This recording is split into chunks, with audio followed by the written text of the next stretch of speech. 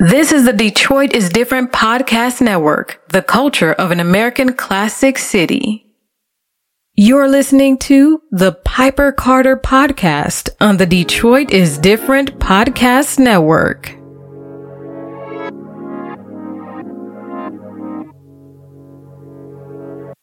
Holla if you hear me. Maybe I'm not loud enough. Read between the lines if you think about it hard enough. Disconnect, cause homie, you not charging up. I'm not a threat. They told me I'm not smart enough. See, this my art, baby. This is where I start, baby. Come from the heart, baby. Go and play your part, baby. I'ma play a part and get far from the scene. Too much is going on if you know what I mean. See, homie, I might fade away, fade to the back. Playing in the shadows, I might fade in the black. I'm kinda faded tonight. Blast in the past, see, I got an old soul. I need vinyls and cassettes, and you're living with regrets, and you feeling kinda dense. Company I keep is myself and 4 cats. I'ma fuck around and neglect all my friends. I'ma fuck around and be alone in the end. I'ma go ghost and disappear from niggas, and I'ma tune it all out till I can hear you niggas, and I'ma fade away. I'ma go on by, I'ma go on home, and I won't sit. I'ma go ghost and disappear from niggas, and I'ma tune it all out till I can't hear you niggas, and I'ma fade away. I'ma go on by, I'ma go on home, and I won't say bye. Fade away, won't say bye, won't say bye. Fade away, won't say bye. Sustain me, give me energy, concentrate hard enough to feel your energy. Expectations running low now, people getting dirty, man, these motherfuckers low down.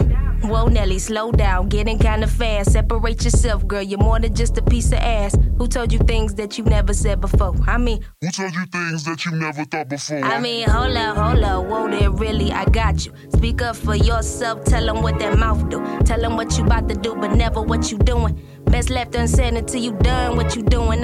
Who said this shit just can't be done? Who came up with the fact you never be the one, or you never had some fun, or homie, you just a sellout. You ain't talking positive, then nigga, get the hell out. I'm done saying shit that ain't related to my dreams. I'm done saying shit that I ain't never really mean. But who am I impressing? I know what I want, now I'm done second guessing. I'm done holding back on behalf of other folks. Done not doing what needs to be done. See, I'ma fuck around and neglect all my friends. I'ma fuck around and be alone in the end. See, I'ma go ghost and disappear from niggas, and I'ma tune it all out till I can't hear you niggas, and I'ma fade away. I'ma go on by, I'ma go on home, and I won't sit. I'ma go ghost and disappear from niggas, and I'ma tune it all out till I can't hear you niggas, and I'ma fade away. I'ma go on by, I'ma go on home, and I won't say bye.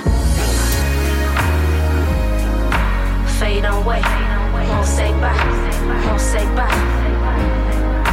Fade away, won't say bye. Fade away, won't say bye, won't say bye. Fade away, won't say bye.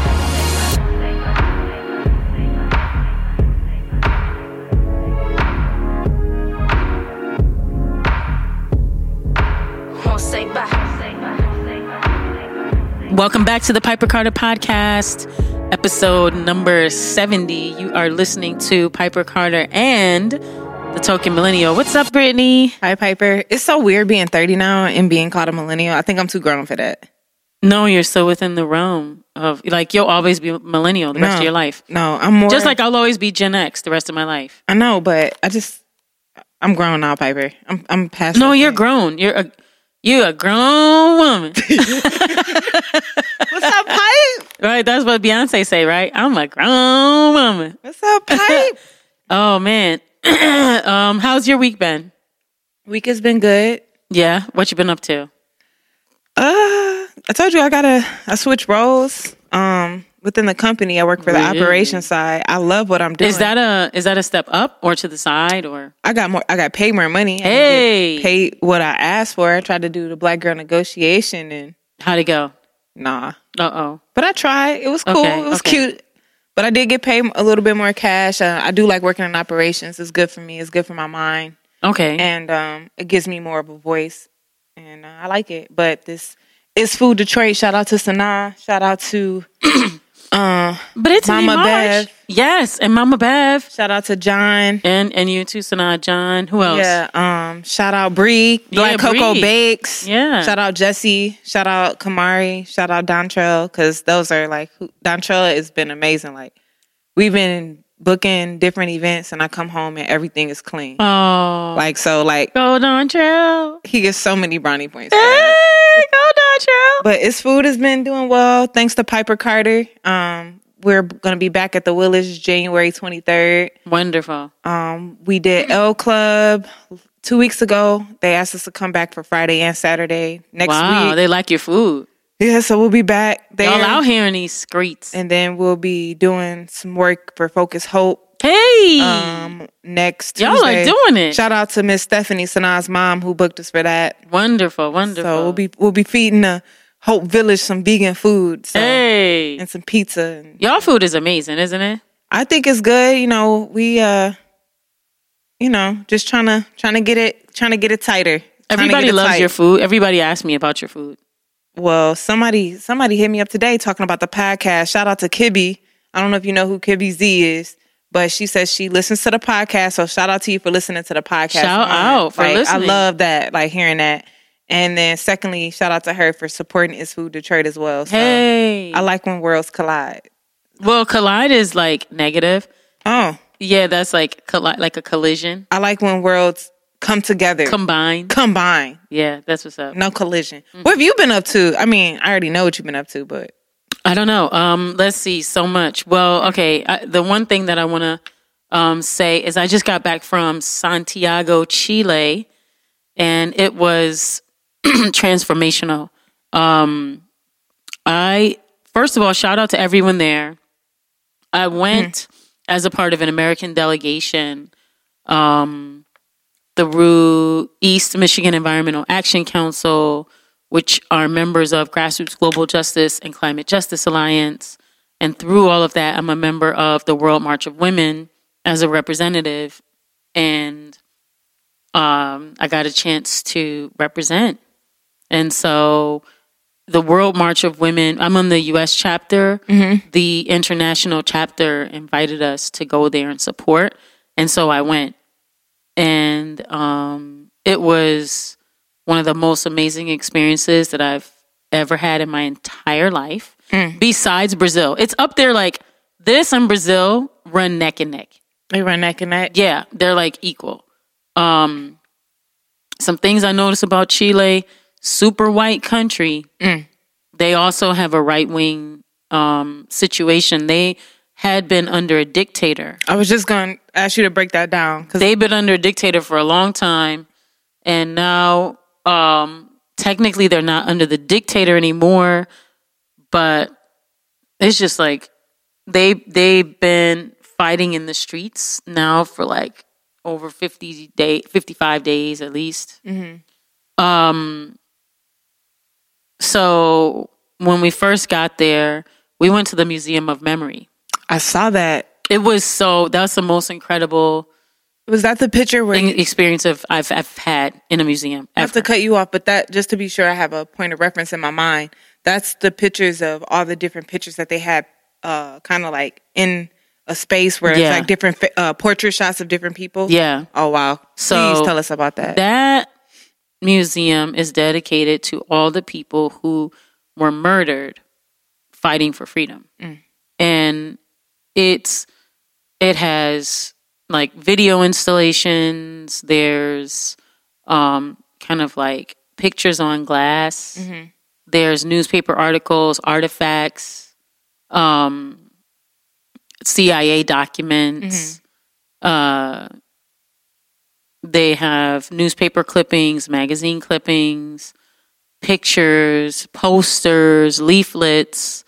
And then they do some more creative things with like how you put like pictures on a wall, maps. They took like the names of people and then turn it into like this graphic so that it like covers this entire room. It's thousands of names. Wow. Tens of thousands of names, actually. Maybe even 100,000 names. It covers the entire room. And you don't even recognize that it's a name to get right up close to it. Mm-hmm. And then when you go inside the room, they have the different methods of how they tortured people. So they have like a bed that they were torturing people on, and then there they have a video, and the video has people talking about how the prison guards took like electric shock things and put it in their mouth and in their anus and in their genitals and was like shocking them to like get forced confessions and information out of them. The beatings, the rapes. They talked about how they blindfolded them, like shot their eyes out, took like while they're blindfolded, made them squat naked, like butt naked, blindfolded, made them squat and bend and check inside them, and just all types of dehumanizing stuff. You could hear the videos of people telling these stories of stuff that happened to them. You could read the articles, cars that just blew up. Supposed suicides that weren't really suicides. Just straight up murders, like, and then it's like 3 floors. They also had like this huge map of people that were murdered in the form of a map, and then like a memorial set up that was like a candlelight vigil where you could go and just pay honor and respects to people. And then, the different ethnicities. There's a room that's dedicated just to the Haitians. They've been inviting Haitians to come in after the hurricane in Haiti, earthquake in Haiti, and the Chilean government offered them visas and asylum, and so in 2018 they started sending them back and murdering them, and so there's like just a huge population of Haitians there. I did see when I was reading a little bit about Chile, specifically the part that you were in, which is the capital of Chile. I can't pronounce it. So Santiago. Mm-hmm. So I saw that there was a huge influx of Haitians that were there. Mm-hmm. Haitians and Black Colombians, Dominicans. Black Colombians, and how they found a lot of work, like the surrounding countries and cities in South America don't have a strong economy the way that Chile does. Mm-hmm. And that is, it makes it a very attractive. Very attractive for. So they are the immigrants there. Mm-hmm. So the way that our country does Mexicans is the way they're treated there. So I went in I have it in my little thing, but there's a lot of animosity towards them there, on top of racism. So it's just really interesting. I wrote a little something. I could read it. Let's do it. It's not really like, full disclosure, this is just like me. This is just like some thoughts, right? Yeah. That I have. So this may be coherent. It might just be like a stream of consciousness. And it might also sound like rambling. So some thoughts I have about our visit to Santiago, Chile.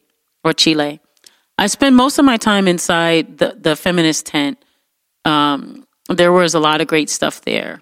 I did attend workshops and other spaces as well. I also spent a lot of time learning from local communities about what they're doing to challenge the climate crisis. I also spent time learning from immigrant communities about their experiences as Black folks from Colombia, Black folks from Haiti, and mostly building with them about how it is for them to live in the city and also be in this movement. I also talked to folks that were from Chile of different ethnic origins to have a better understanding about what climate justice means in their region and where they're from. I got a chance to learn about their biodiversity and how they're practicing the commons, and listening to some of their migration stories, how they're adapting to climate change, and how they are building their feminist network. I learned from some folks that are in a journalist network there, and then I got to learn about how they're experiencing some extractivism. So extractivism is basically where resources are taken and there's no exchange. So if you have an extractive relationship, it's pretty much like one person does all the giving and then the other person just does the taking. And so extractivism is basically where, let's say, how they're doing now, where they're going to the Amazon and they're just like digging for oil, and destroying the earth's natural resources. Mm-hmm. And there's no way to replenish it. You know what I'm saying? Mm-hmm. And I learned that in general, the folks that they're calling immigrants are being challenged by the unions because the unions want them to support their struggle. But it's difficult for the immigrants because they don't have documents to be in the country. And so companies exploit them and pay them less and treat them horribly. And then they're afraid to join anything because they don't know who they can trust. And they, in general, also just face a lot of racism from everywhere. So what else? I learned how many communities have an anti-capitalist framework and an anti-capitalist response because they're doing, and they've been doing political education daily, like every single day. So we did a lot of mystikas, and mystikas are where you have a gathering, and then in the middle you do an honoring of ancestors. You may have some offerings such as fruits, nuts, seeds, maybe just different things that you want to offer up. A lot of times folks will put their flags or their bandanas that represent their organizations. Can I ask a question? What were the essentially that's a ritual. It's ritual. But it's called Mista? They call it Mystica. Mystica. But it's ritual. What would you say the difference in their rituals were than what they were in Brazil? Because I know you really appreciated it's pretty much the same. But did it have a different feel at all? No, anything? No, it's the same. It felt the same. Okay. Yeah, which is interesting. It's the same. And maybe, it's exactly the same. Because I'm asking because I know how much you appreciated it. Yeah. How much it made you feel connected while you were there. It does, because you get a chance to hear the stories, their origin stories, the stories of their ancestors, the stories of indigenous folks, their migration stories, but then also just this honoring, this spiritual centering it brings you a connection, So we did lots of mystikas, same thing like Brazil. They do them for every gathering. And I thought that was super powerful. I love that. I got a chance to learn about how folks are responding to structural violence and the impact of extractivism on indigenous communities. And I spoke with folks from the front lines of climate justice who are dealing with the crisis of extractivism. By that, what I mean is there were folks from all over. And in general, everyone's facing the same enemy, including us here in the United States. And the same enemy is this right-wing, capitalist, fascist, patriarchal, structural violence against women, against Black folks, and just against poor people. And, the ways in which that it shows up is slightly different, but is pretty much the same. Moving people off their land, taking land from people, displacing them, murdering them, criminalizing them. It's pretty much all the same. Mm-hmm. Do you know what I'm saying? Or similar. I met women in the movement for water and learned about the role of women in the climate movement, and that most of their fight is centered on opposing neoliberalism, extractivism, and structural violence. So neoliberalism, in brief, we live under a neoliberal society here. Okay. And neoliberalism is a term that was actually coined, I think, around the 30s. But in general, the way that it's used now, I'm gonna just make it more like in layman's terms, because if I dig into like a dictionary version, it may get a little deep and thick. But I would say the way neoliberalism looks at this point is like people who are benefiting from the system who then become agents of the system. You get it? Yes. So, just to be clear, let's just look up a more specific definition for you. But I'm just giving you that so that you could have a clearer picture of like who we're actually talking about. But let's say like when people say, oh, all we really need, you know, if we had black cops, or if we had a black president, or if we had a black mayor, you see what I'm saying?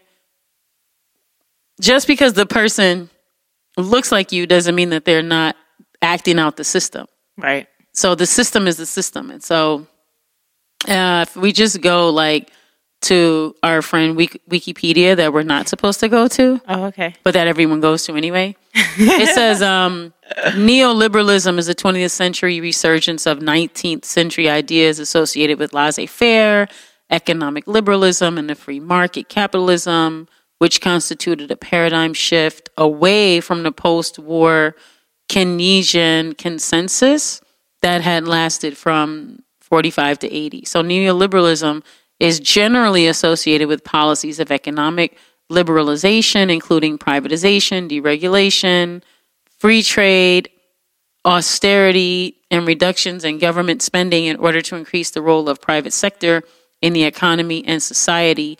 However, the defining features of neoliberalism in both thought and practice have been the subject of substantial scholarly debate. So long story short, all this privatization of schools, of city services, of, you know, healthcare, of hospitals, of all the structures that we actually need to survive, of food, of farming, right? All of that is a part of neoliberal thought that those should be private, right? A prison industrial complex, policing. With the privatization of all those industries that should be public, then there gets to be the imposition of capitalism on those systems, meaning, you know, greed. That's why you said we're living in that too.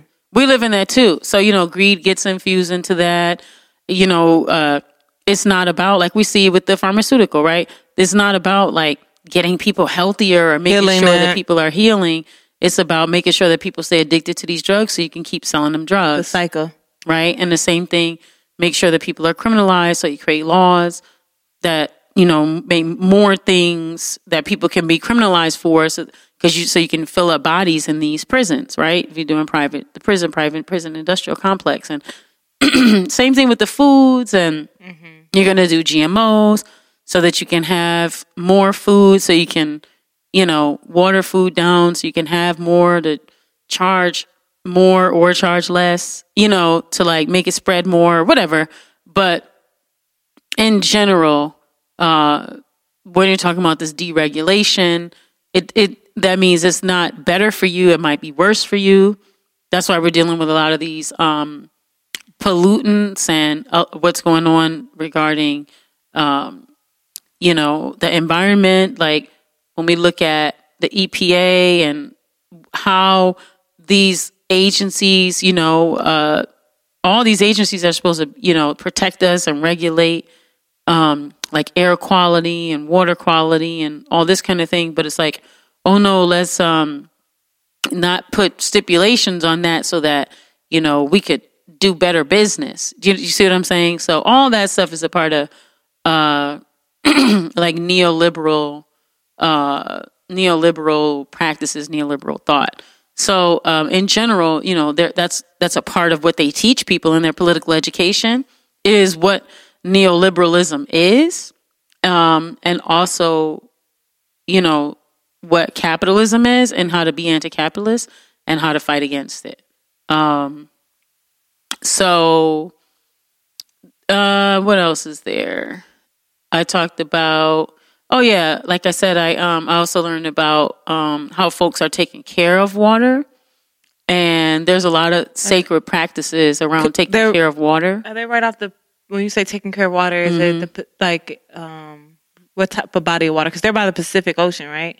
Well, they are in Santiago. They're about an hour away from the actual beach. Okay. Yes, the Pacific, but they're about an hour away from like the actual beach. Okay.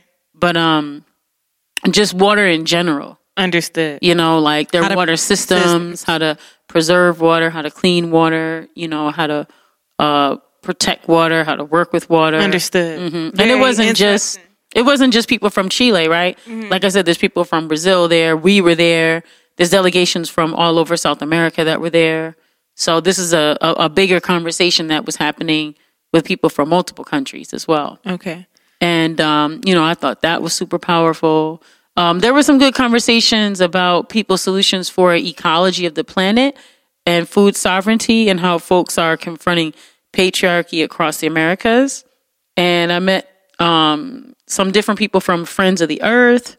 And there was a great gathering workshop on the financialization of nature and how the neoliberal fight is connected to the climate struggle.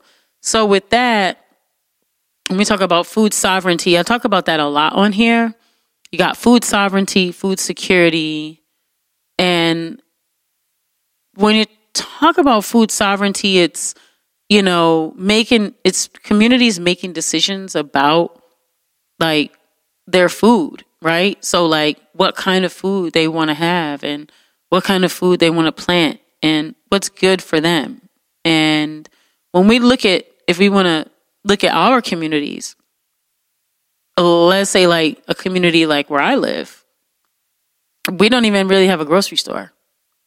So when we talk about food sovereignty, we're talking about what if the people in the community can make a decision as to, we want to, have this kind of food or that kind of food, right? Mm-hmm. And so that's where we have to get to. I mean, ultimately, we're going to get to growing our own food.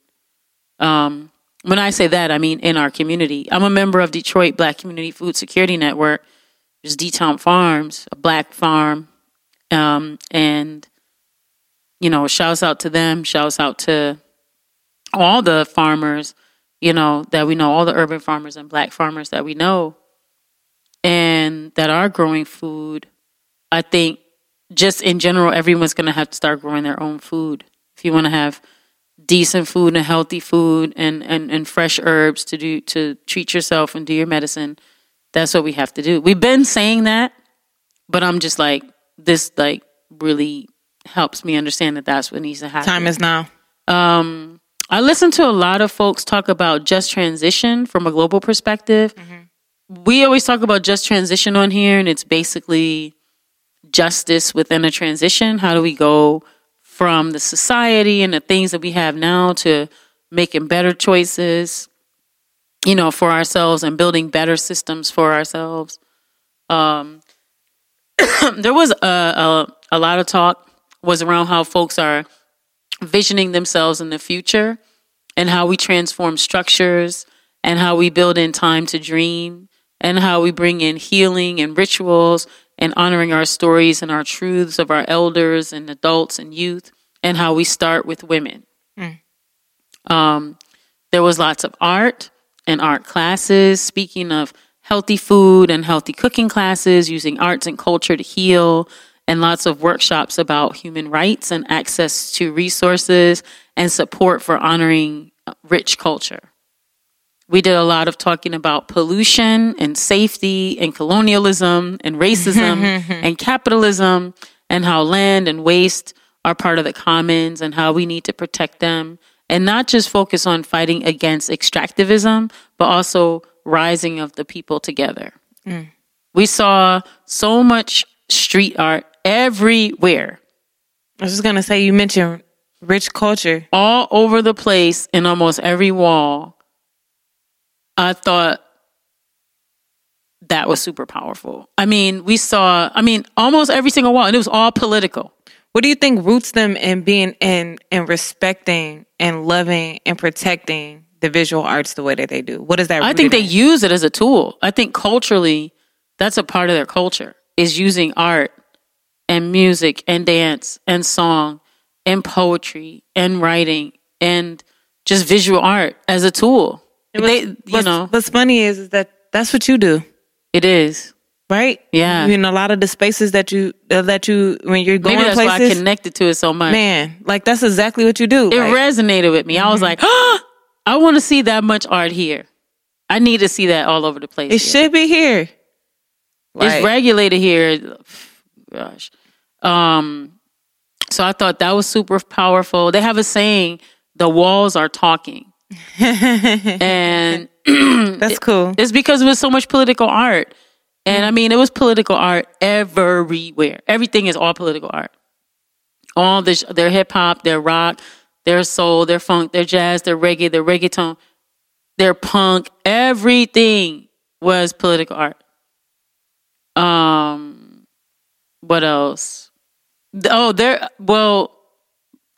culture, like culturally, their whole culture is just infused with, with visual art, with political visual art. They, like I said, it's like dance and music, and it's just political art everywhere. And every turn, there's just art all over the place. And wherever someone is either like making art or there's art already there, you know what I'm saying? You're going to see some political art like somewhere.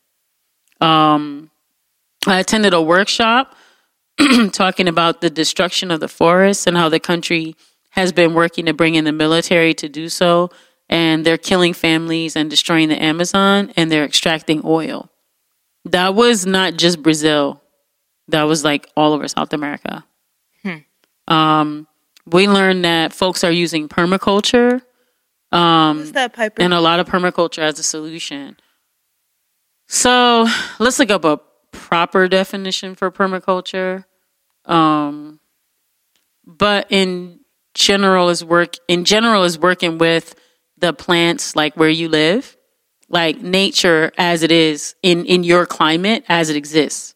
So it says permaculture is a set of design principles centered on whole systems thinking, simulating or directly utilizing the patterns and resilient features observed in natural ecosystems. It uses the principles in a growing number of fields, from regenerative agriculture, rewilding, and community resilience. Blah, blah, blah. Who this is psychology, blah, blah, blah. It talks about it has many, branches, including integrated water resource management. I mean, all types of stuff. But in general, there's like 12 principles. And yeah. So you can look that up, but that's the long and short of it. Okay. And so we talked about doing more food and farming classes, cultivation classes, and classes on how to clean your soil. I need to learn how to clean soil. That sounds interesting. We talked about moving away from false solutions and resisting false solutions. Resisting false solutions. So, like Band-Aids? False solutions are really given by corporations.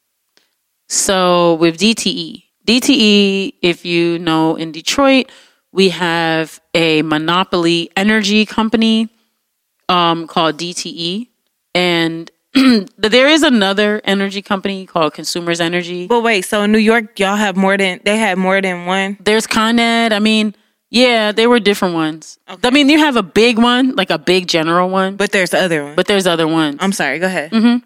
And so here in Detroit, they mostly have a monopoly. They have Consumers Energy, but they don't really have that many customers. Mm-mm. And then, and they don't do electrical. They do.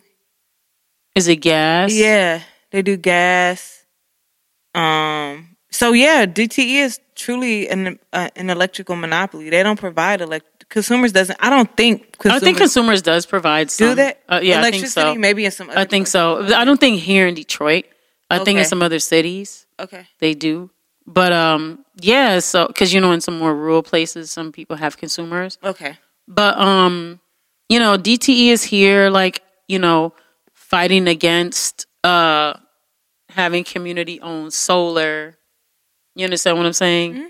Mm-hmm. We could be having solar if it wasn't for them, But in general, they have a plan, and part of their plan is saying that in response to climate change, excuse me, that they're going to be able to move towards natural gas. So they're going to move from what they're currently doing, and they're going to have more nuclear and more natural gas. Now, nuclear causes cancer.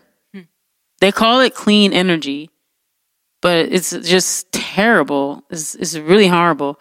And then natural gas releases methane. Methane is an asphyxiant. An asphyxiant means it strangles you. It steals your air. And so they're offering quote unquote natural gas and nuclear as an alternative, as clean energy sources that they're going to move to from coal. Mm-hmm. And coal is terrible. And then they even have something called clean coal, which is like... It's an oxymoron. It's an oxymoron. So those would be considered false solutions.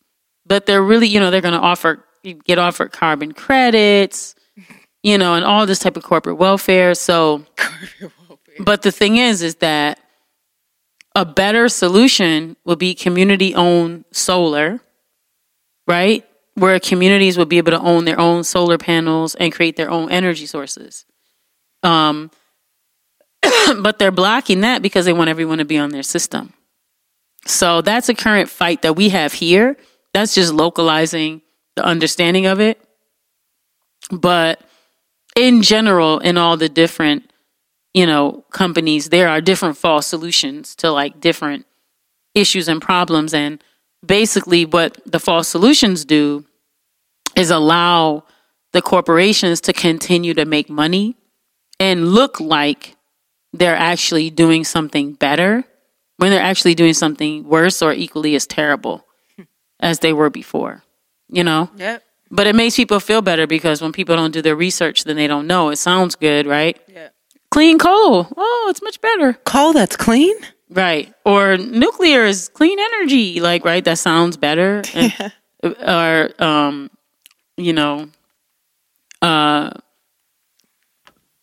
what was the other one? Oh, yeah, gas, natural gas. It's terrible. It's like it's going to choke you to death. But it's natural, Piper. I know. But anyway, so we talked about moving away from false solutions and resisting false solutions. We also talked a lot about the feminist economy and the feminist ecology and how we are interdependent as human beings that are codependent with nature and how this is fundamental to live. So with that, we had to talk about how feminism is the other F word for Black women. And that, when you say a word like feminism, that can really scare Black women, Indigenous women, Latinx women, because historically, feminism has been white and it hasn't included all these other women or our needs or our concerns or our bodies or our protection. And so when we talk about a feminist economy, we're talking about the visibilization of care work and unpaid work, meaning all the work that is so-called women's work, taking care of the home, taking care of children, what folks would call babysitting or child care or elder care,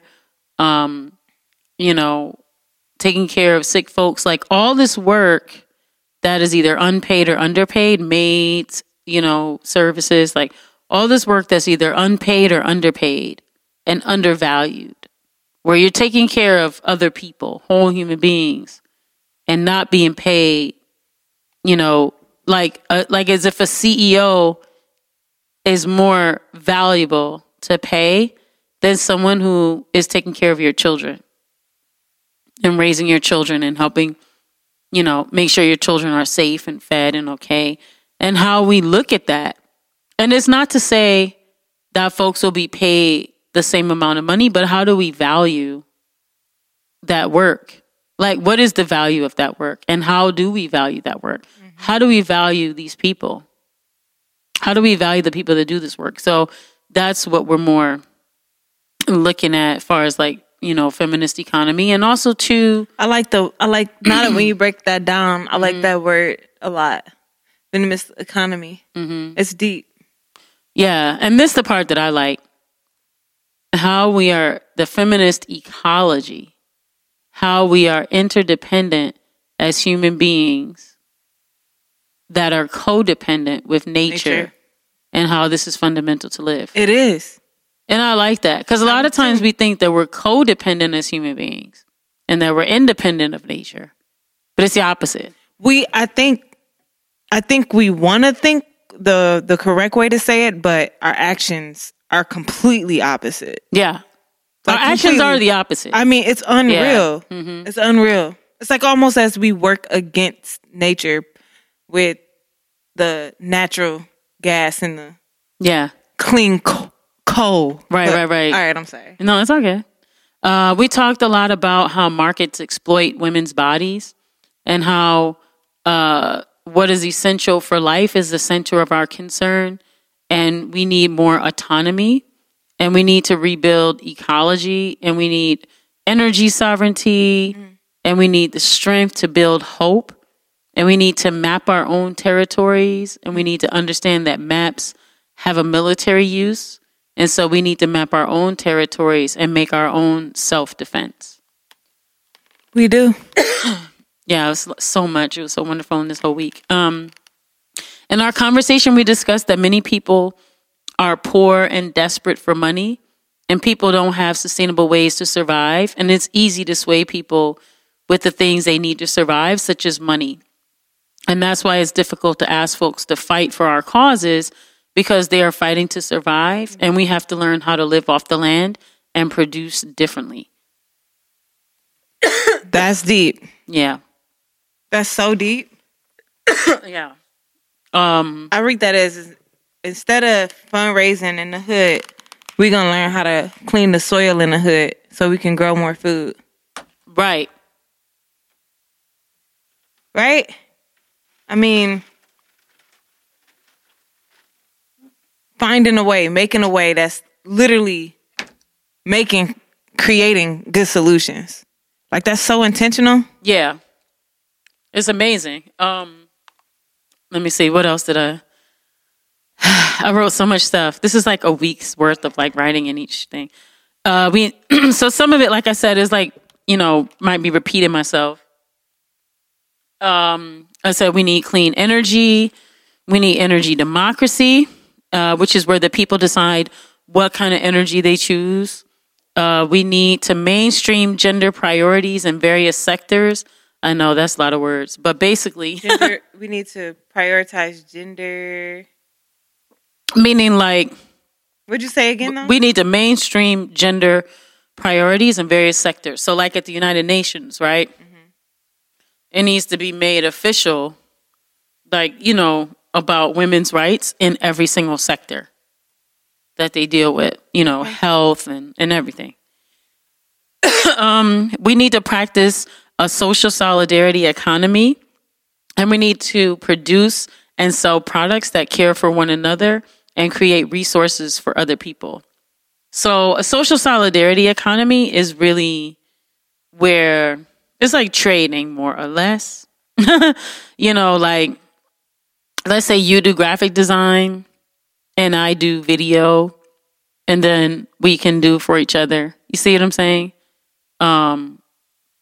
Or like you have some bread and I've got some tomato, and Sanaa has some lettuce, and Kari got You know what I'm saying? Like some hot sauce. You know what I'm saying? Like, so, and then we all come together.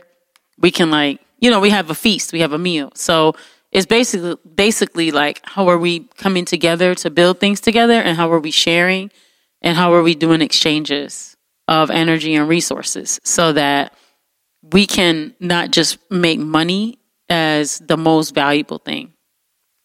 You know what I'm saying? Mm-hmm. And how do we still function like without money? Mm-hmm. You know, on a high level, right? We need to fight against neoliberalism. I said that before, and fight for better conditions of living, and challenge the ideas that the poor are the problem and not the system, and strengthen social relationships, which are our strongest resources. So one thing I saw there that was so amazing is they looked at the system completely. Like, everybody that was there knows that the system is the issue, not one another. And I thought about like our community when we always talk about Black community here in the States, in Detroit. It's like we hate each other. We have animosity towards each other. We don't have an understanding that our common enemy is the system. And that anger and that frustration in Chile, what we saw them pointing that directly at the system, you know? But it wasn't just like one group of people. It was multiple groups of people, different classes, elders, you know, middle class, working class, youth, poor folks. I mean, just everybody was like, yeah, it's the system. They do political education on a daily basis with the focus on anti-capitalist framework and challenging neoliberalism. And I thought that was very powerful. And I think we could benefit greatly from doing the same thing or similar. Arts and culture is infused in and a part of everything they do. I believe that is also, you know, a very powerful method to reach many people. They lead with the feminist teachings that are inclusive, and they are constantly challenging racism. And I see this methodology as very needed. While I was there, I appreciated having lunch and dinner with folks on a daily basis. I think that was a great way to get to know one another. Our delegation was amazing. I want to shout out to Chris, Ramon, Tere, Marian, Jaren, Hendrik, and everyone up from the World March of Women, and everyone from the Cumbre. And also, oh my God, is it Marisa? Yeah, Marisa. Marisa. Yeah, I mean, it was like so amazing. What else? Oh my God, I'm almost done, guys. I was like, oh, I could write a strong summary about the strengths of each person. You know what I'm saying? That was at the delegation, but I'll just suffice it to say that this is the crew that you want to take with you if you want to survive and thrive. Interesting. Like I said, our host was the World March of Women, and I thought they did an incredible job taking care of us, teaching us, making us feel welcome and comfortable, helping us understand the struggles in Chile, as well as Peru, Paraguay, Brazil, Colombia, Argentina, Bolivia, Ecuador, and other challenges in South America. I met people from all those countries that I really connected with. Shouts out to my 2 interpreters for helping me understand everything and be able to speak to the group. Do they speak what do they speak in Chile? Is it Spanish? Okay. Yeah. And each of these countries had representative leaders from various indigenous communities as well, helping everyone connect to their concerns.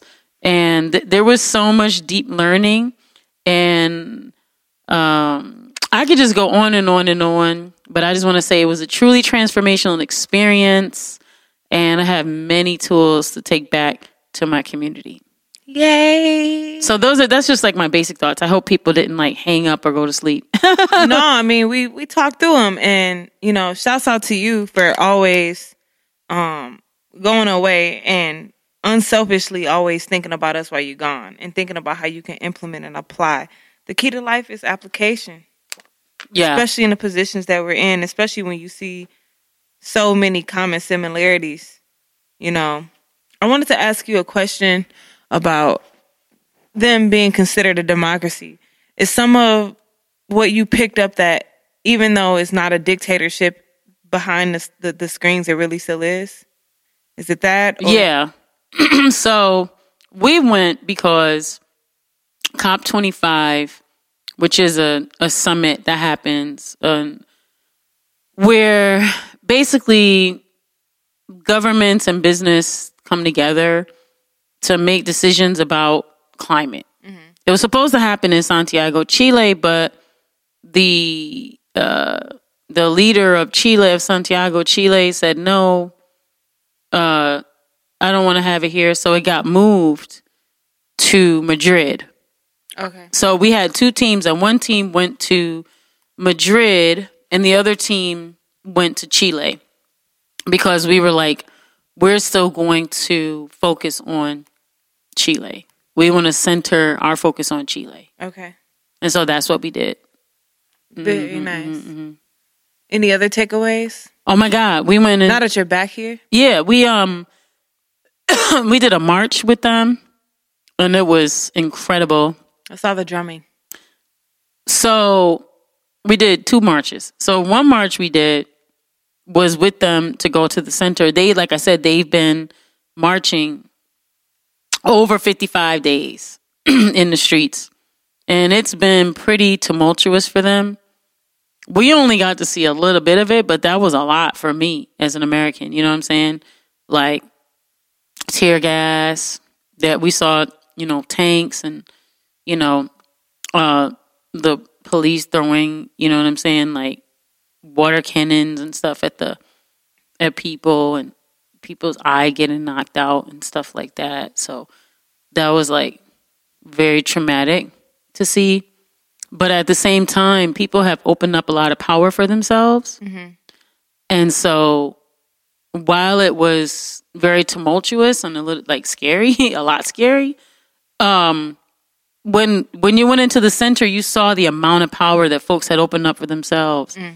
And you saw them just like take over the center and take over a statue and just like putting their flags up and just like doing their graffiti and just like doing their dancing and singing and, flash mobbing. And it was amazing. It was scary, but at the same time, it was so much culture and everything that it was like, wow, it was so powerful. It was over 100,000 people just like unreal. In the streets, just like rebelling, resisting, singing, dancing, marching, drumming, and just like bringing art. There's signs. It was color. It was like, wow, it was amazing. I mean, I know we didn't see the most violent parts. If you look it up, this has really been violent, against the police.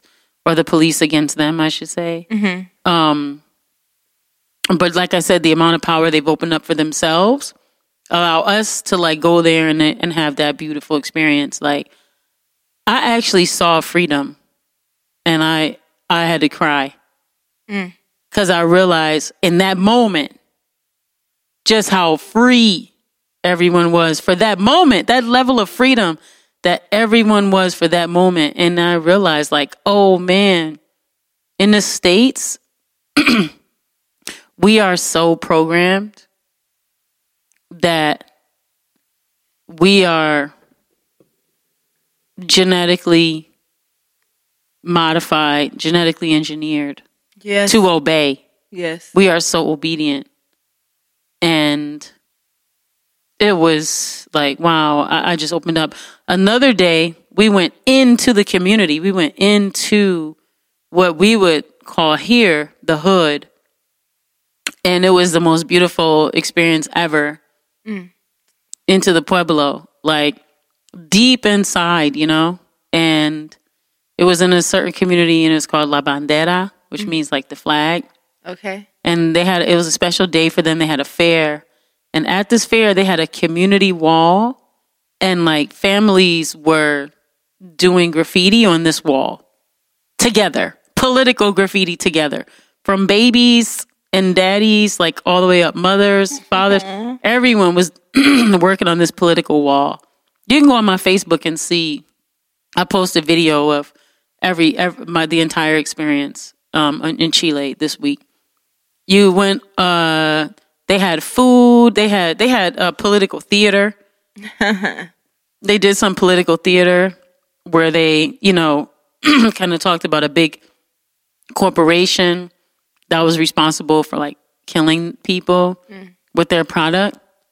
They had different, the different ethnic groups had like a section in this parade, and the parade went like all through the town, and it was roughly about an hour, but it started out with like a march at the beginning, and they had it's a town that's known historically for having resistance against the system. So they had a lot of people that have been murdered.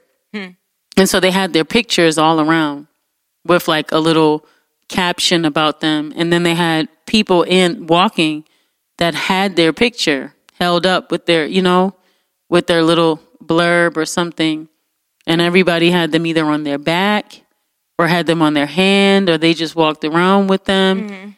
It was like, that was the most powerful thing I saw, for real. It was like a lot of martyrs there, and they just walked through the streets. So you heard the drummers, like the drum line was like beating drums for them.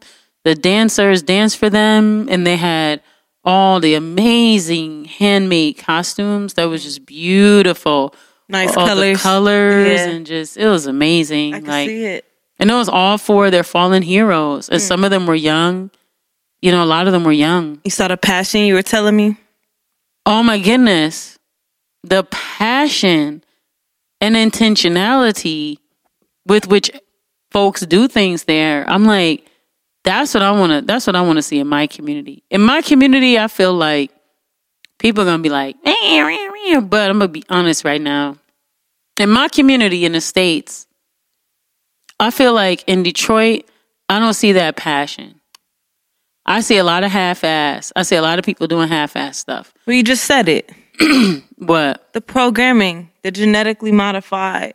Maybe so, but I also think, people just feel like they're so beaten, That too. And I think it's the capitalism. Like, I think if we can break people's brains from capitalism and people could just see, like, how tied to capitalism they are and how rich their lives could be if they weren't so tied to capitalism. And I want to make one thing clear. We talk about capitalism a lot on the show. And I want to separate. You have to have currency to live in this country. Oh, yeah. You have to have currency. So we're not being the people who think that you need to like go and like not buy clothes and to be naked and to like roast squirrels. Like, hilarious. I'm not saying... You said roast squirrels. We're not saying that. We're just saying... You can't roast a squirrel as a vegan. There's...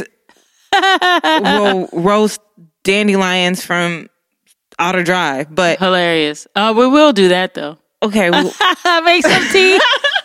That's the best tea. But the point that I'm making is that there is a thin line between survival and greed. And we're living in a space where we cross it every single day, and there's so much depression, right? Yeah. Of what people don't have. I mean, think of just a holiday like Christmas.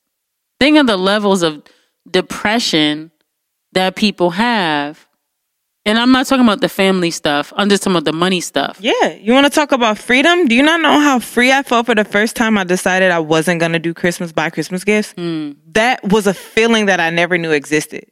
Like, I felt lifted. Like, I never knew how much depression and anxiety came along with figuring out what to get people at that specific time.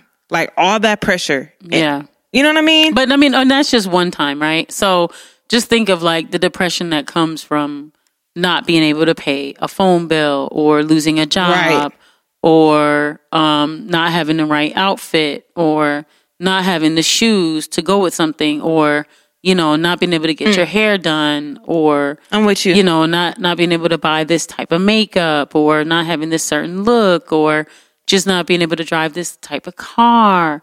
Or now that you got this car, you got this new job, everyone has this car, so you got to upgrade. So now you're not able to upgrade. What about where you live? And you don't have this and have that. It's all these things that you need to have. You have to have this degree and that degree. You're not valuable enough. You can't serve in your community because you need to be paid because, the university paid you. And now all this activism and stuff is a career and a job. So you're not going to help anybody unless you're getting a check. I mean, here, or even just the opposites, right? You're a teacher and you're not valued because you quote unquote just teach. So you make less money. And so you have to live a substandard living, but yet you're giving all of your time to other people's children and you don't really even have time for your own children or yourself. You know what I'm saying? Just little things like that. Or the fact that things cost so much money and you're not able to afford them because you don't make enough money. And if you want to eat better food, then you got to make better money because they put crappy food in cheap places and vice versa. They put crappy food that's expensive in the hood. And so it's not affordable, but yet it's accessible. It's the only thing you have access to. And then the food that is better for you is not in a neighborhood that you can access.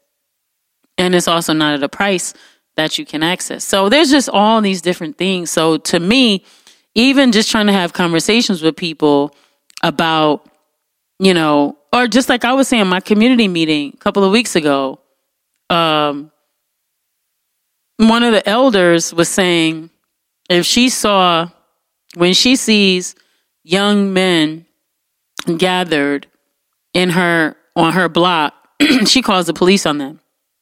So I asked her, I said, so if you just see young men there, you're going to call the police, whether they're doing something or not?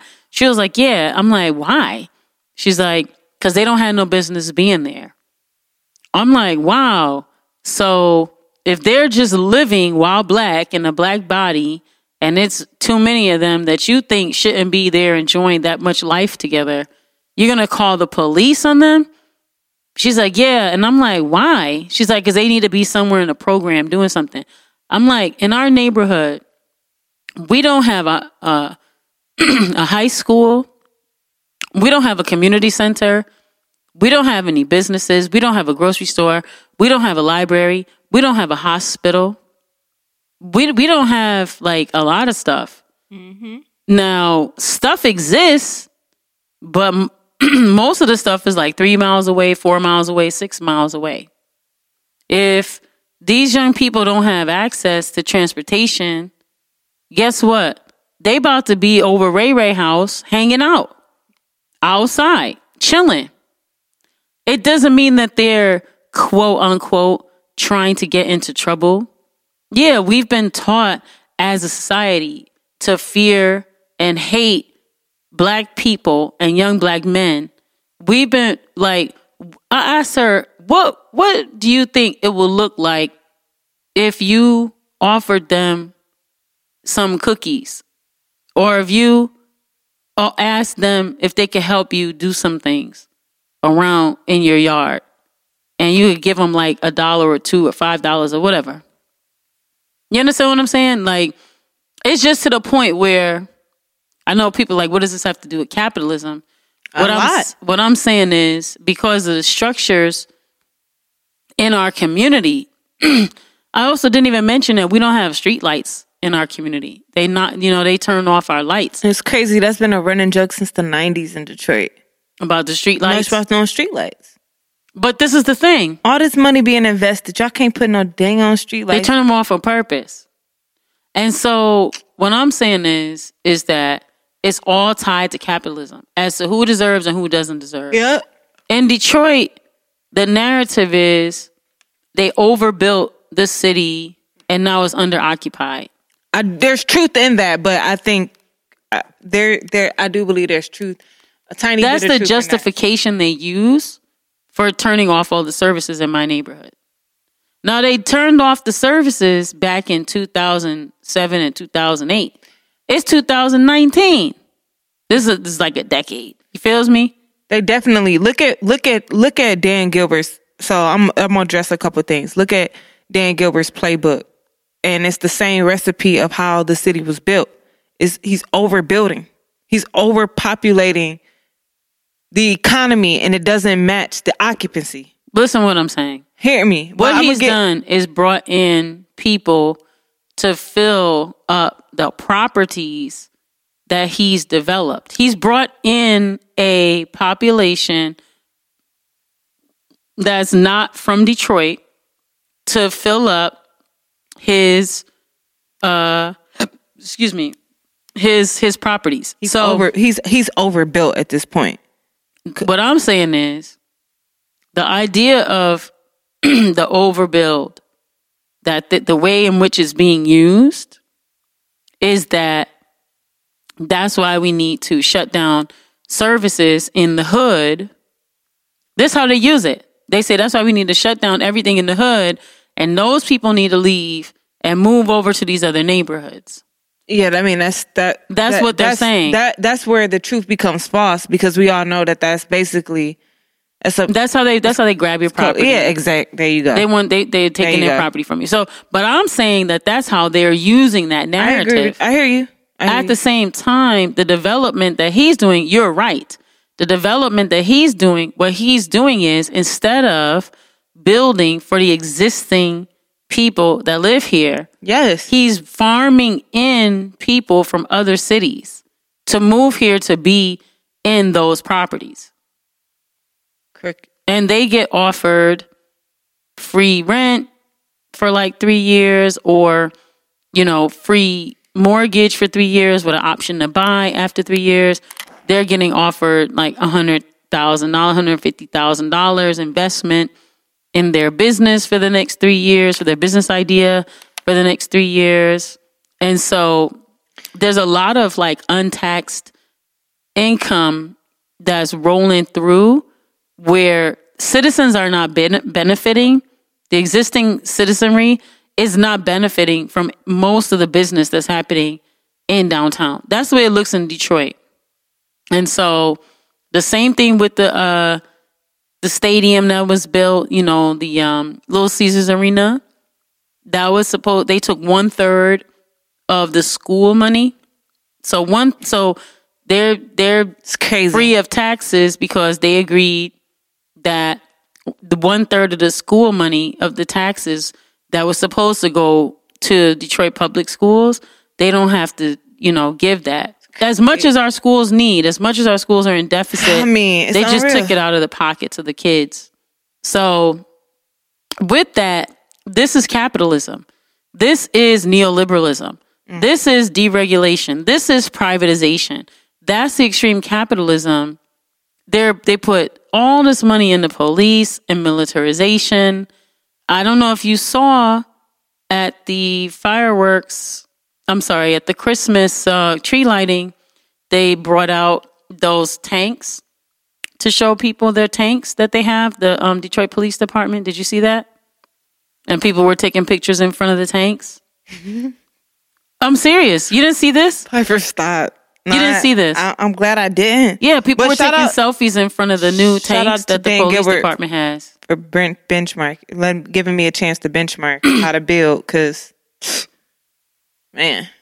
Well, part of what I say that sarcastically, but part of what I learned in Chile and Brazil and everywhere else that I go is that we have to do most of our building from where we are.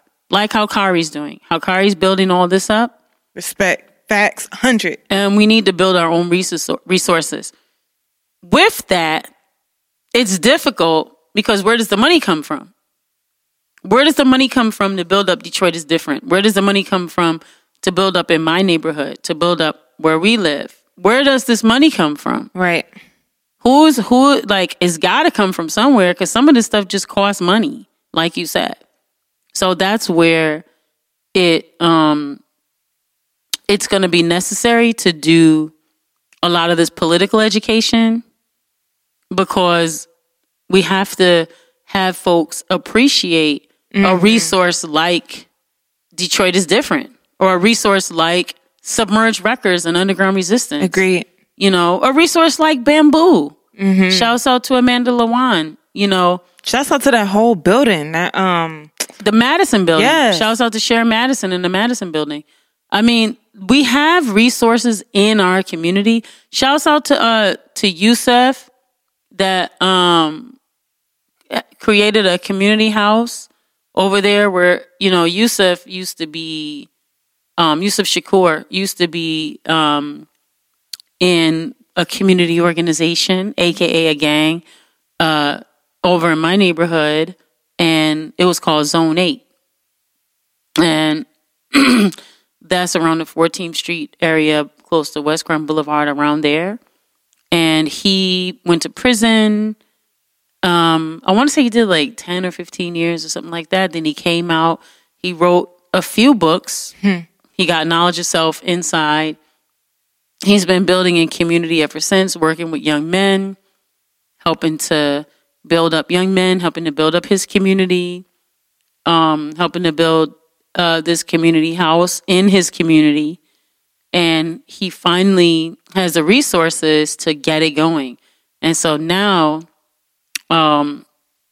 it's going to be a place for folks in that community. Nice. Yeah. Shouts out to him. Shouts out. You know, real. Shouts out to Baba Malik and D-Town Farms and Detroit 100%. Black Community Food Security Network and all the folks that we know that have spaces that are struggling to just be, you know, but that are thriving and surviving and don't have grant money, don't have the assistance of the big foundations and the big grants.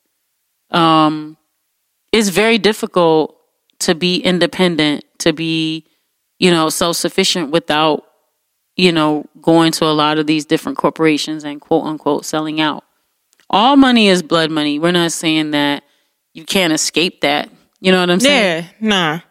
But yeah. Oh, and before that, I didn't get to tell y'all about the best racial justice training that I received. What's that? Racial Equity Institute, I believe it's called, in North Carolina. Shouts out to Rainey Lynn and Jamal Kennard and the other trainers from there. Did an amazing job with Global Detroit and Design Corps, and they did the best racial justice training for corporate that I've ever seen. It was done from a historical perspective, from a factual perspective. They went all the way from 1619 all the way up to now and looked at every single policy. 1619, because that's when the first slave ship landed in Jamestown, Virginia. And in ode to the 1619 Project, which also has lots of great curriculum. I think throughout our time here, we need to look at the 1619 Project. Okay. It's really powerful. The 1619 Project? Yes, from the New York Times writer. Okay. And so it's so much to look up. It's like really dynamic. But in general, they looked at all the policies from then until now, not just that created the oppression of blacks and women and indigenous people, but also that secured the success of white folks, how the identity of white was created so that we wouldn't get together. All the policies that secure, we've heard of redlining. They talked about greenlining. They talked about visibilizing the privilege and how we, you know, do something called marking. There was so much lessons in what I learned from them. I wrote down like pretty much everything, different court cases that were won, you know, throughout time, and just all of the different policies that were created, not only to keep blacks from being able to live certain places or be in certain hospitals or vote or take advantage of certain opportunities, but also the ones that ensured that whites were able to do all the opposite and visibilizing all that privilege. That's deep. It was amazing. It dealt strictly with policy and laws, which I thought was a great way to like address that. And we looked at health, we looked at banking and finance, we looked at education, schools, university endowments, where they come from. Who owns what? Did it bring everything you've ever known, ever learned in a different way more to life when you looked at it through the policies? Most of it I knew, to be honest with you. But what I thought was powerful about it, well, I think most of the people there didn't really know most of those policies. But for me, what I thought was powerful was the way in which they did it. Okay. Like lining it up like that and focusing just on the policies. Gotcha. Which I think is a bit different than having conversation and then talking about there was a policy, if that makes sense. Did you get, you know how you watch certain... Centering the policies is the key. Did it keep you from getting overly emotional? No. People got just as emotional. Okay, I'm just curious. Now, me personally, I got emotional when I saw other people get emotional.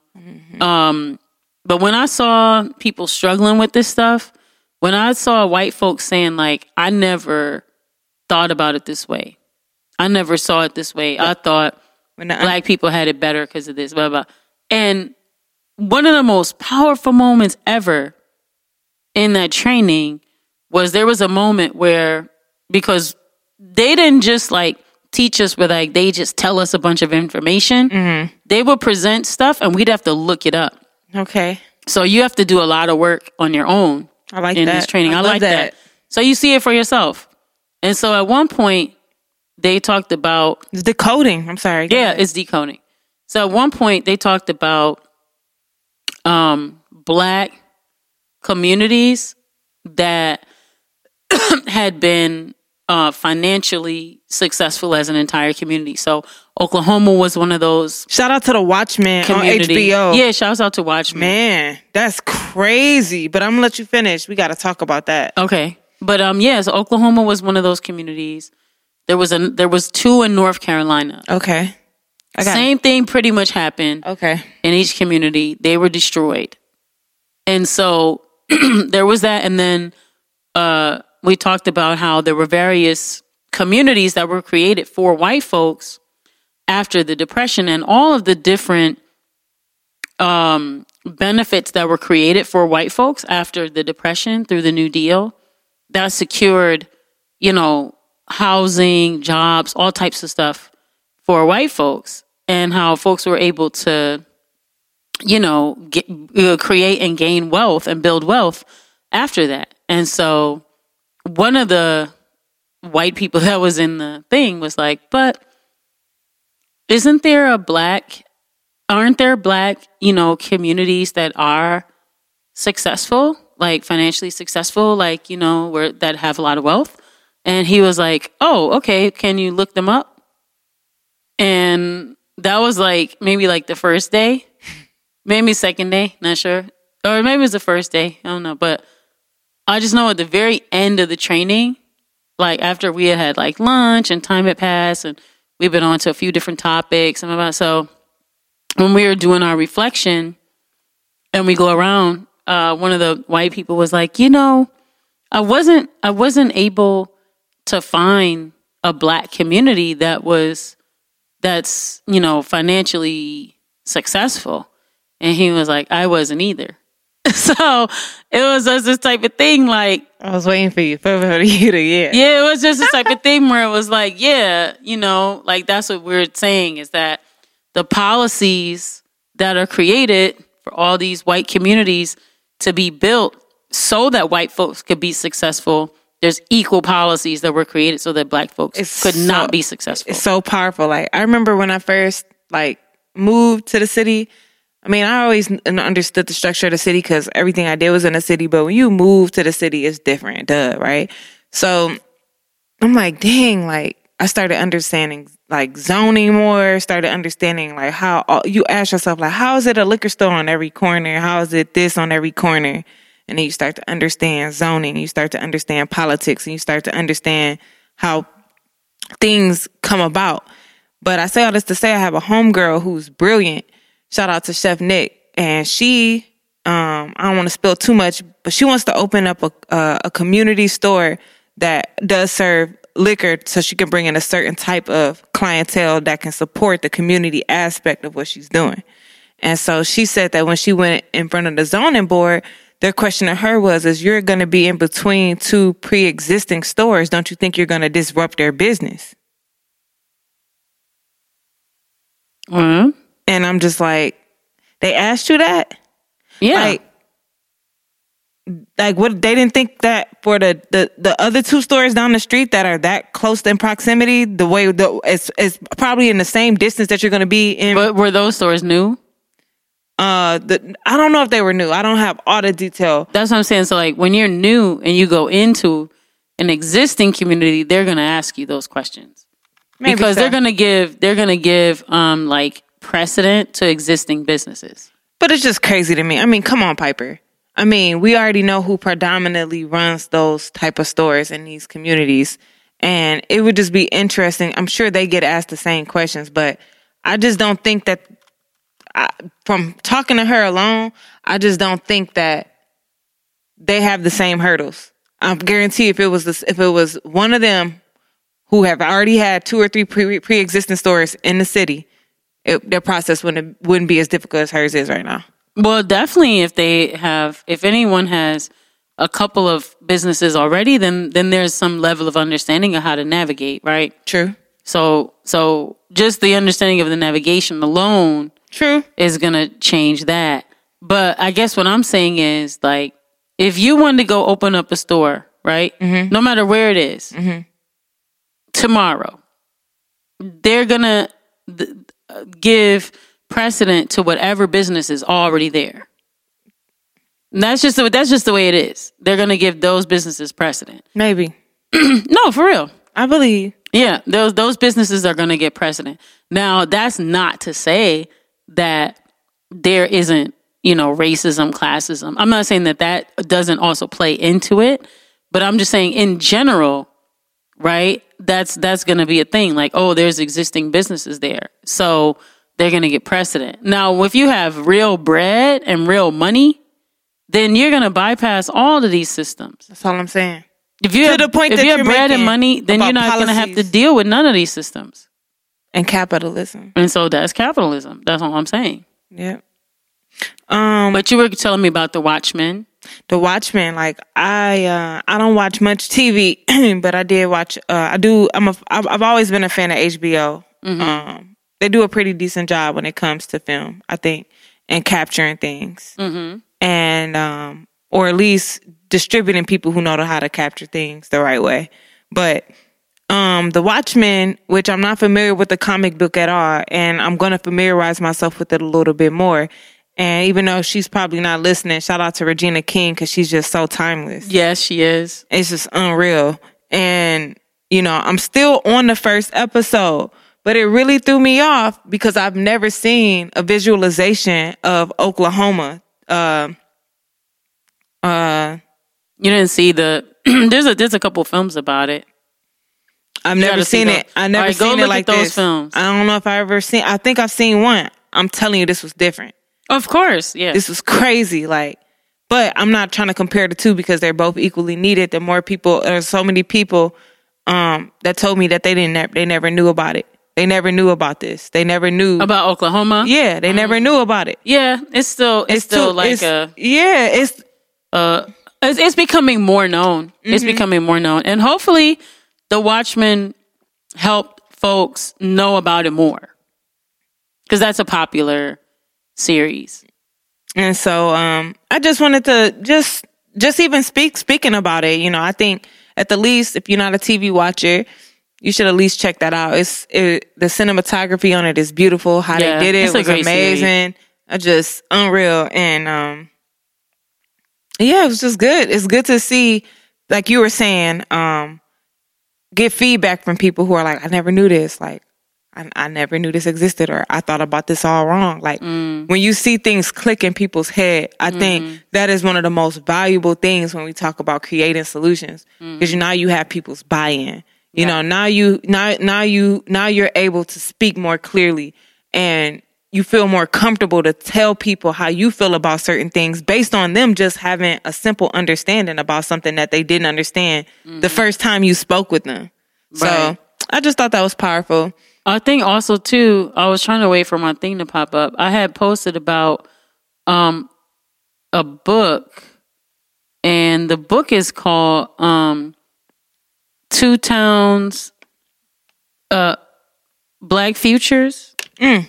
And it's basically about the enduring allure of a black place in the American West.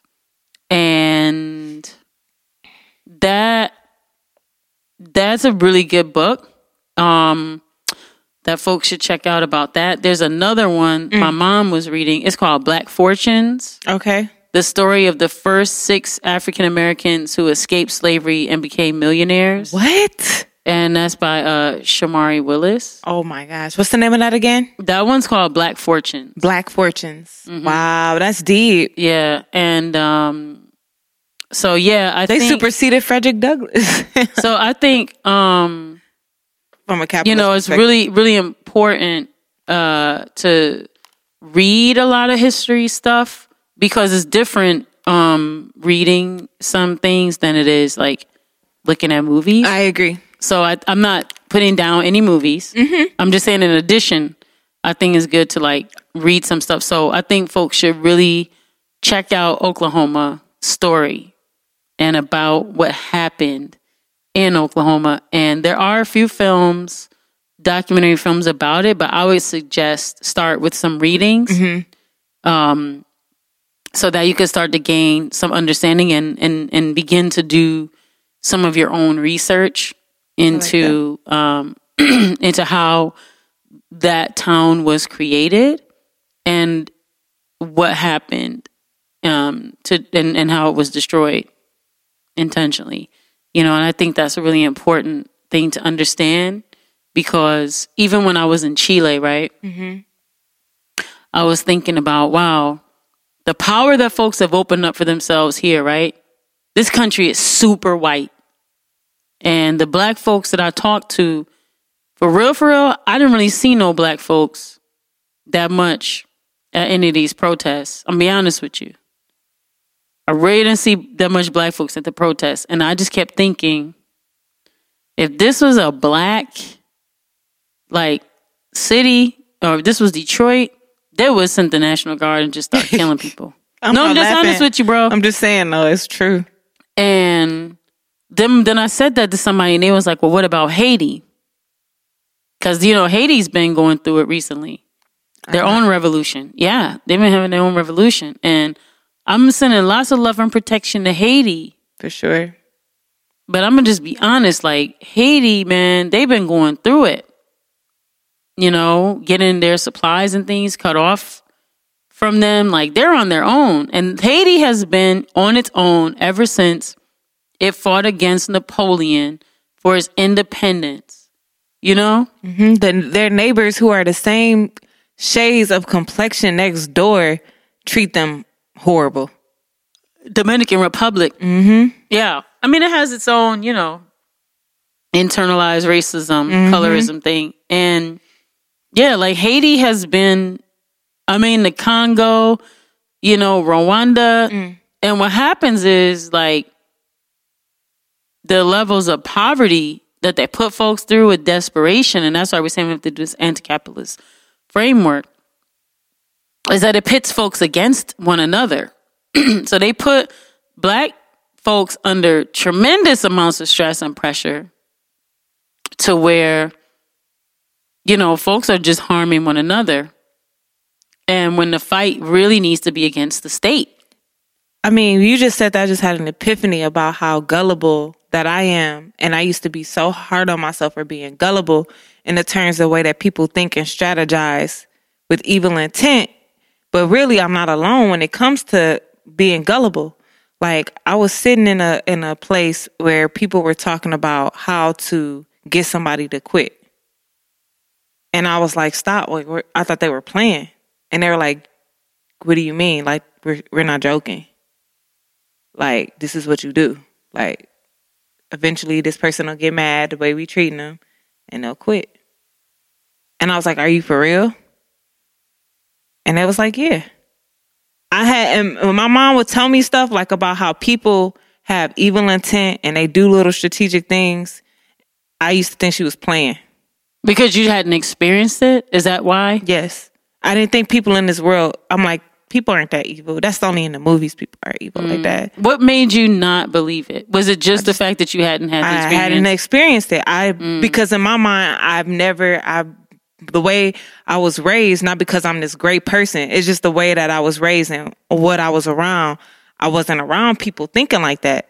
Like, oh, I'm going to do this, so this person do that. Like, I never thought like that. Seen that. I may have done that, have done it. I could probably think of times in my life where times I did stuff and I got in trouble and maybe I did it unconsciously, but that's just not how I was wired because of how I was raised. And I wasn't raised to be, my mom had me in certain type of, she didn't have me in certain type of like completely sheltered, closed in spaces, but because of her mentality, and she had a really strong mentality and hold on me, I didn't even conceptualize people thinking like that. Like, so if they were even doing it to me, I probably wouldn't know that they was doing it because my brain didn't work that way to see it.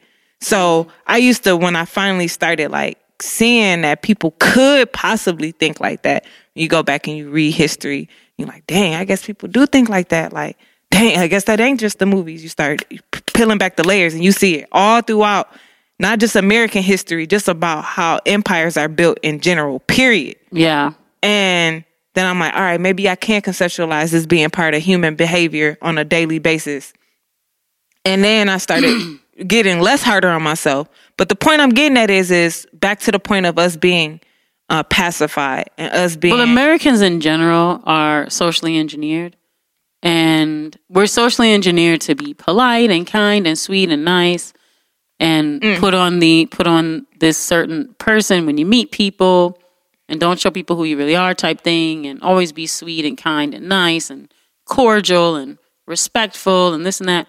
And when you start to travel the rest of the world, then you start to realize what that is.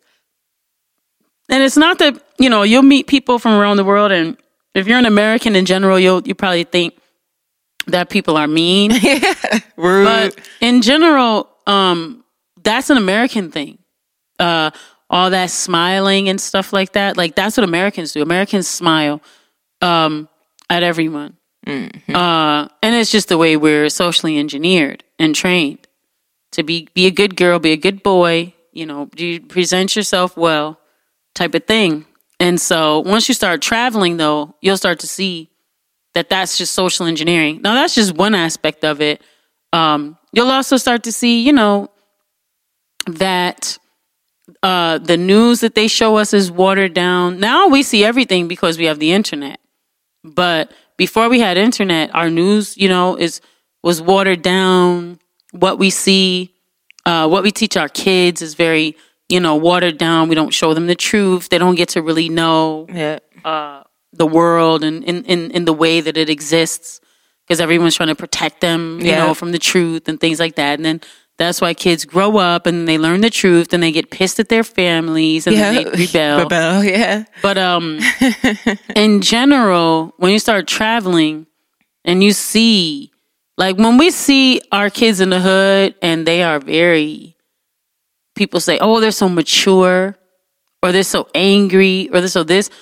Our children remind me of children around the world. That's so deep, Piper. And so they're more connected to reality of what's real, of what's really going on. I'm so glad you just said that. Yeah. It's true. And there's even over more, there's a power that lays within that. Mm-hmm. That old lady that you said that needs to stop calling the police needs to see. There's a power within that realness. Yeah. And until we see it as that, man, and the overall point that I was making about being gullible and being engineered is that we could, until we take the time to educate ourselves with policies and history, you'll be so surprised how even in 2019, edging on to 2020, how people just don't believe certain things happen. Just don't believe certain things. Well, that's what we about. We about to start doing this political education. We gonna it's gonna be anti-capitalist political education. I mean, 2020. We got this election coming up. Yeah, we do. We got so much to talk about now that we back in rhythm. I'm so excited for 2020 for us and the show. I am going to DC next week though. Dang. I'm going to Pittsburgh this weekend. DC next week. When you coming back? I'm just doing a couple days. Just the weekend for Pittsburgh and just like 2-3 days for DC. Then I'll be back. All right. And that's for me saying I wasn't going to go nowhere. Remember I said that? I wasn't going to go nowhere. Nah, cool. But I got I got Miami in January and like 2 more trips in January. I'm not remembering. All right. But somewhere in February. That's all I got right now. That's all you got right now? Well, Miami 2021. I got that on my I'm going to be there for sure. Yeah, everybody got to be there. That's for the rising majority. Mm-hmm. We're trying to descend on Miami deep. Yeah, I want to, it's getting kind of late, but I want to take a few minutes and talk about, get into our hip hop world. Oh, yeah. Because we got like, how many? 3 weeks? What? Before January? Yeah. Wow. This year's almost over. It is. It went by really fast too. It did. Shouts out to hip hop and shouts out to the evolution of it. And I wanna You wanted to talk about Lizzo's booty or no? Juice WRLD and man. You know. Okay, for a couple seconds, let's just give a moment of silence. Mm-hmm.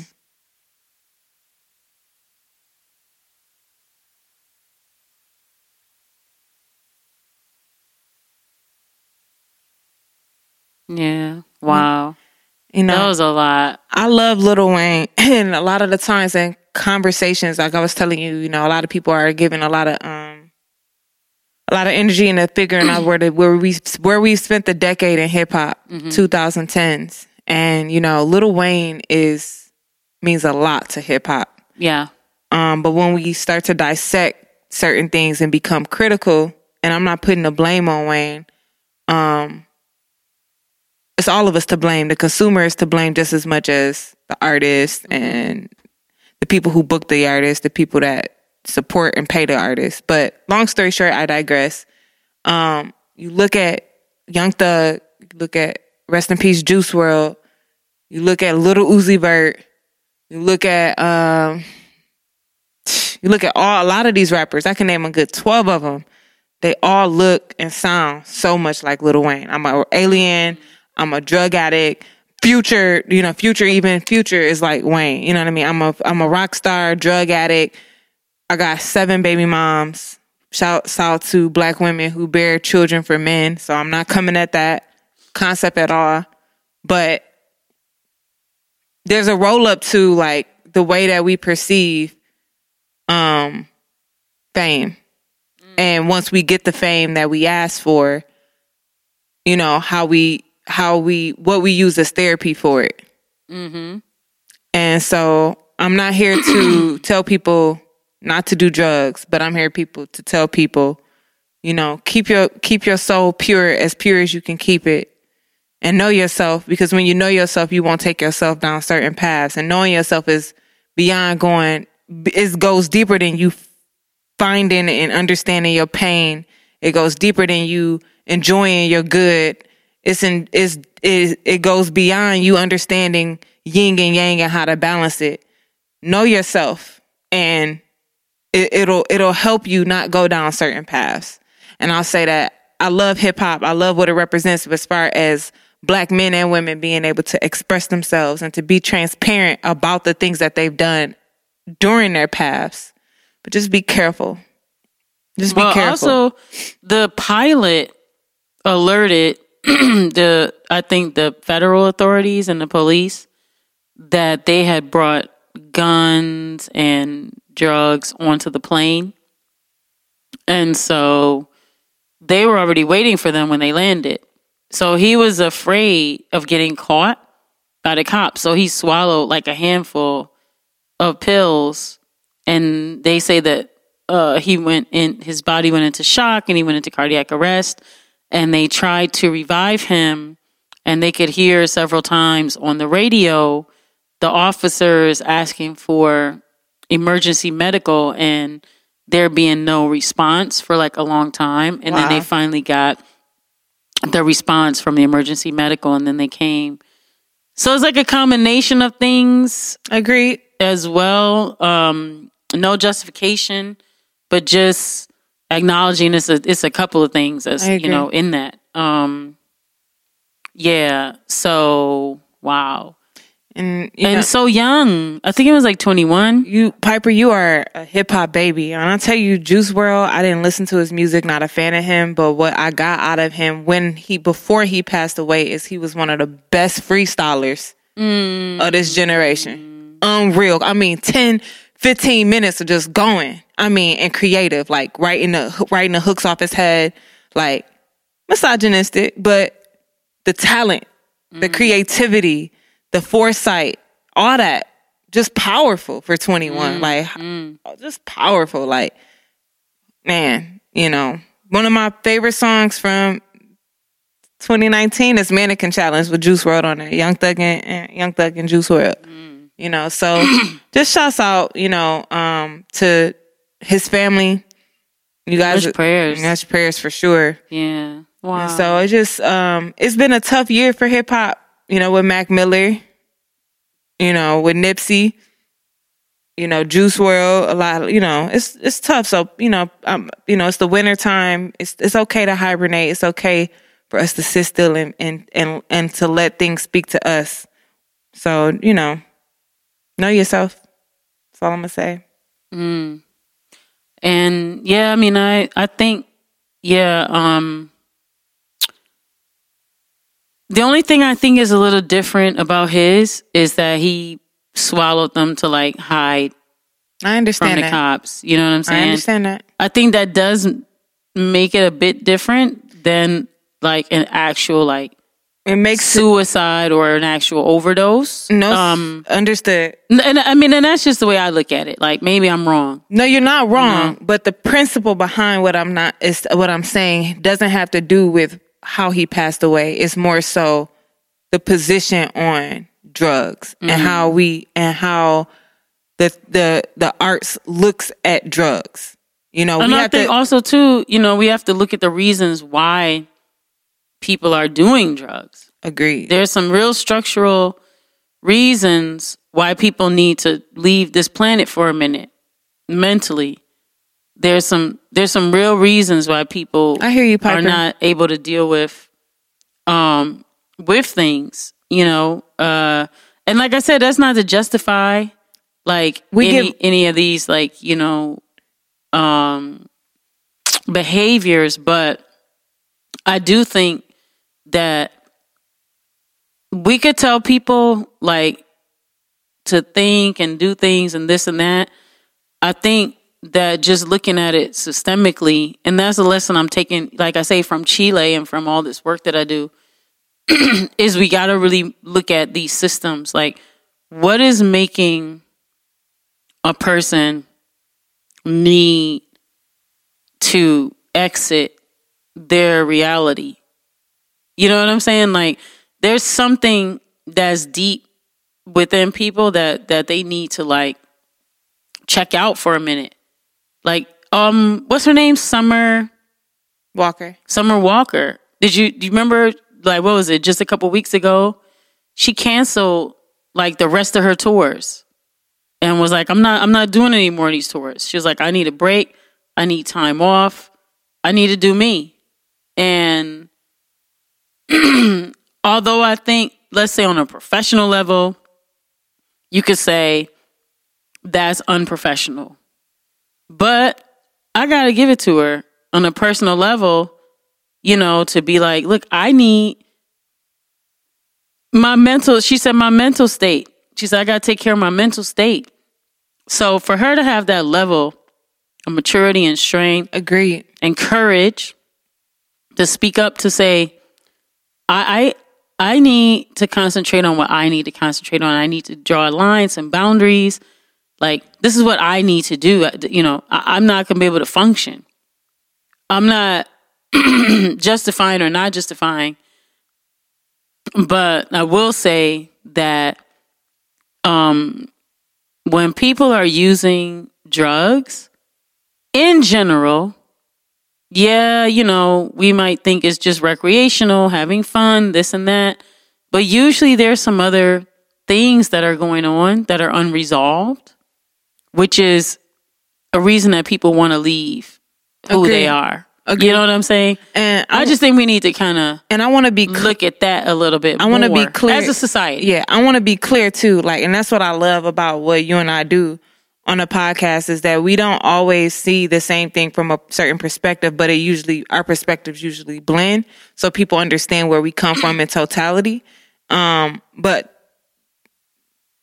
I just want to say where I'm coming from more so too is for the consumer, the wannabe rapper, you know, our little cousins, our nephews, who don't come from certain specific lifestyles, but who do find the arts interesting and feel that they need to have a certain pack.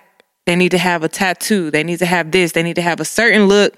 They need to do a certain specific things to make it into the arts, and based off their predecessors.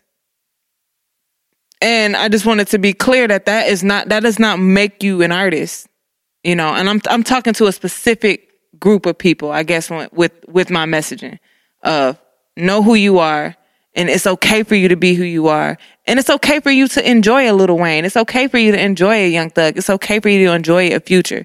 But they have their own paths. They have their own reasoning, to your point, of why they talk about the things that they do. That doesn't necessarily have to be your path or your message. Right. That's all I'm saying. Right. And that's where we got to deal with some of the structural stuff. Agreed. Which takes me back to, we got to do more political education. Facts. We do.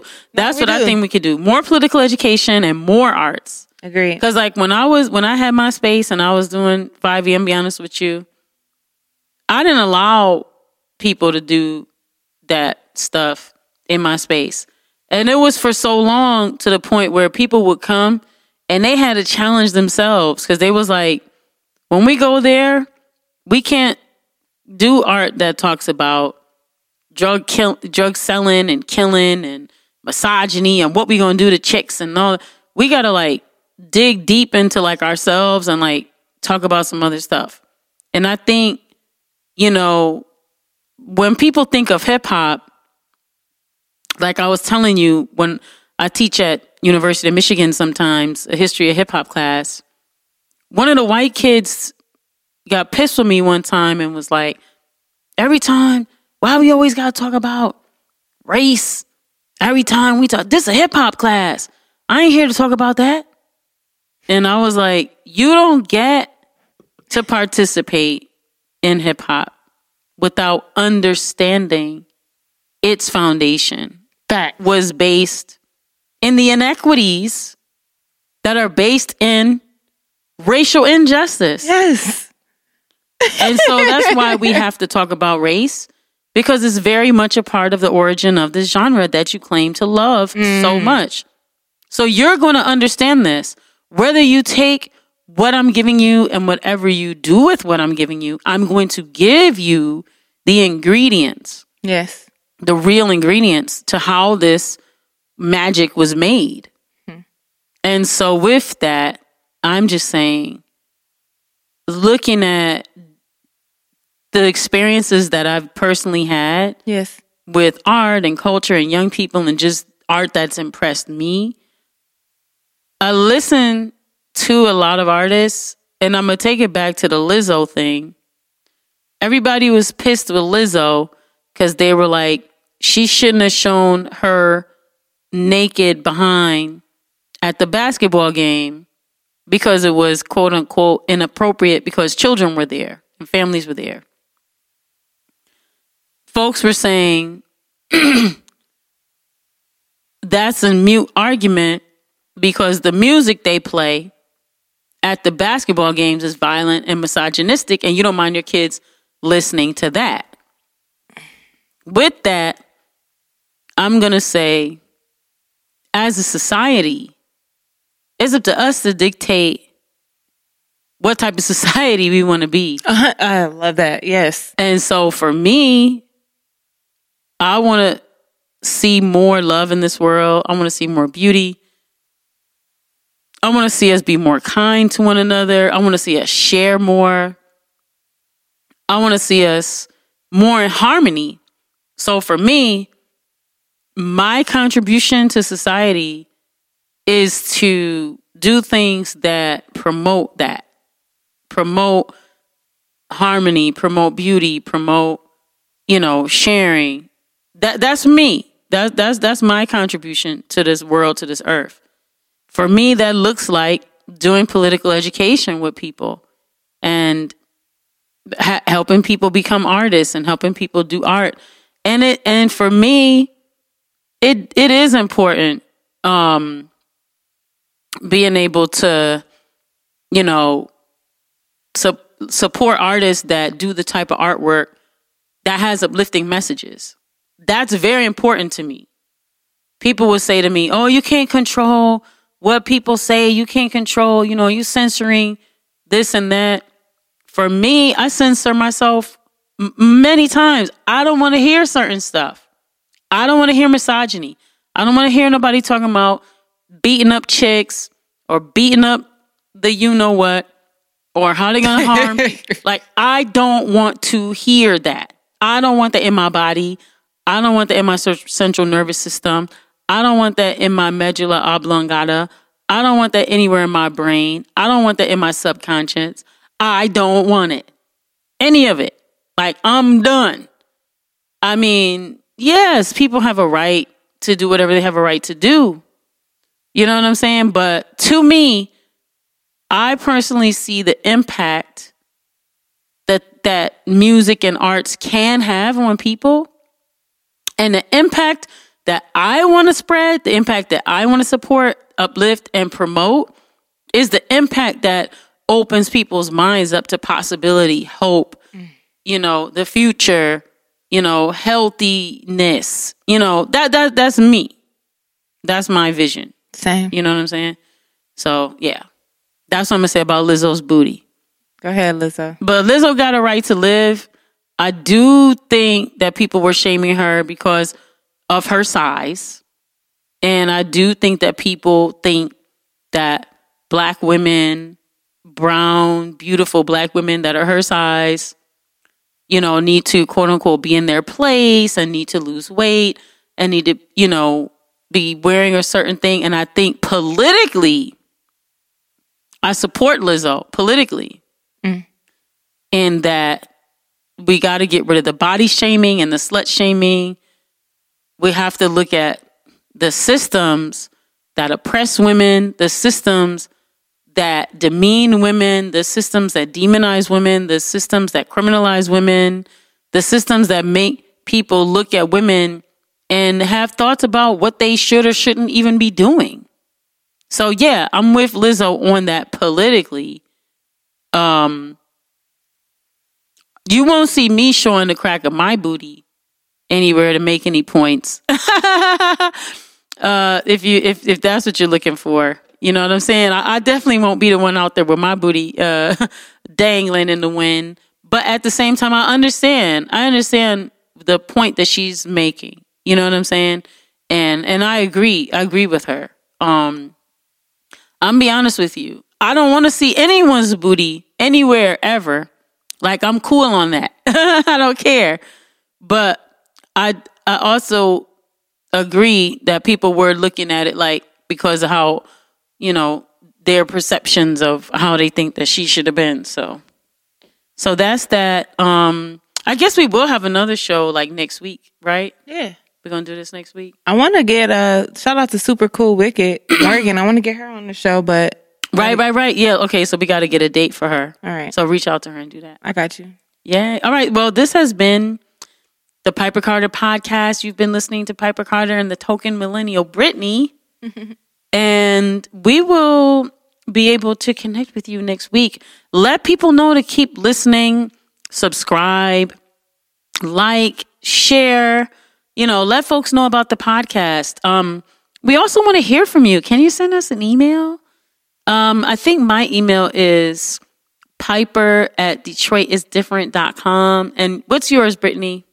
Brittany@detroitisdifferent.com. Yeah. And so if you want to see other shows that are on the network, you want to go to detroitisdifferent.net, and you get to see all the different shows that are on the network for Detroit is Different, as well as Detroit is Different at night.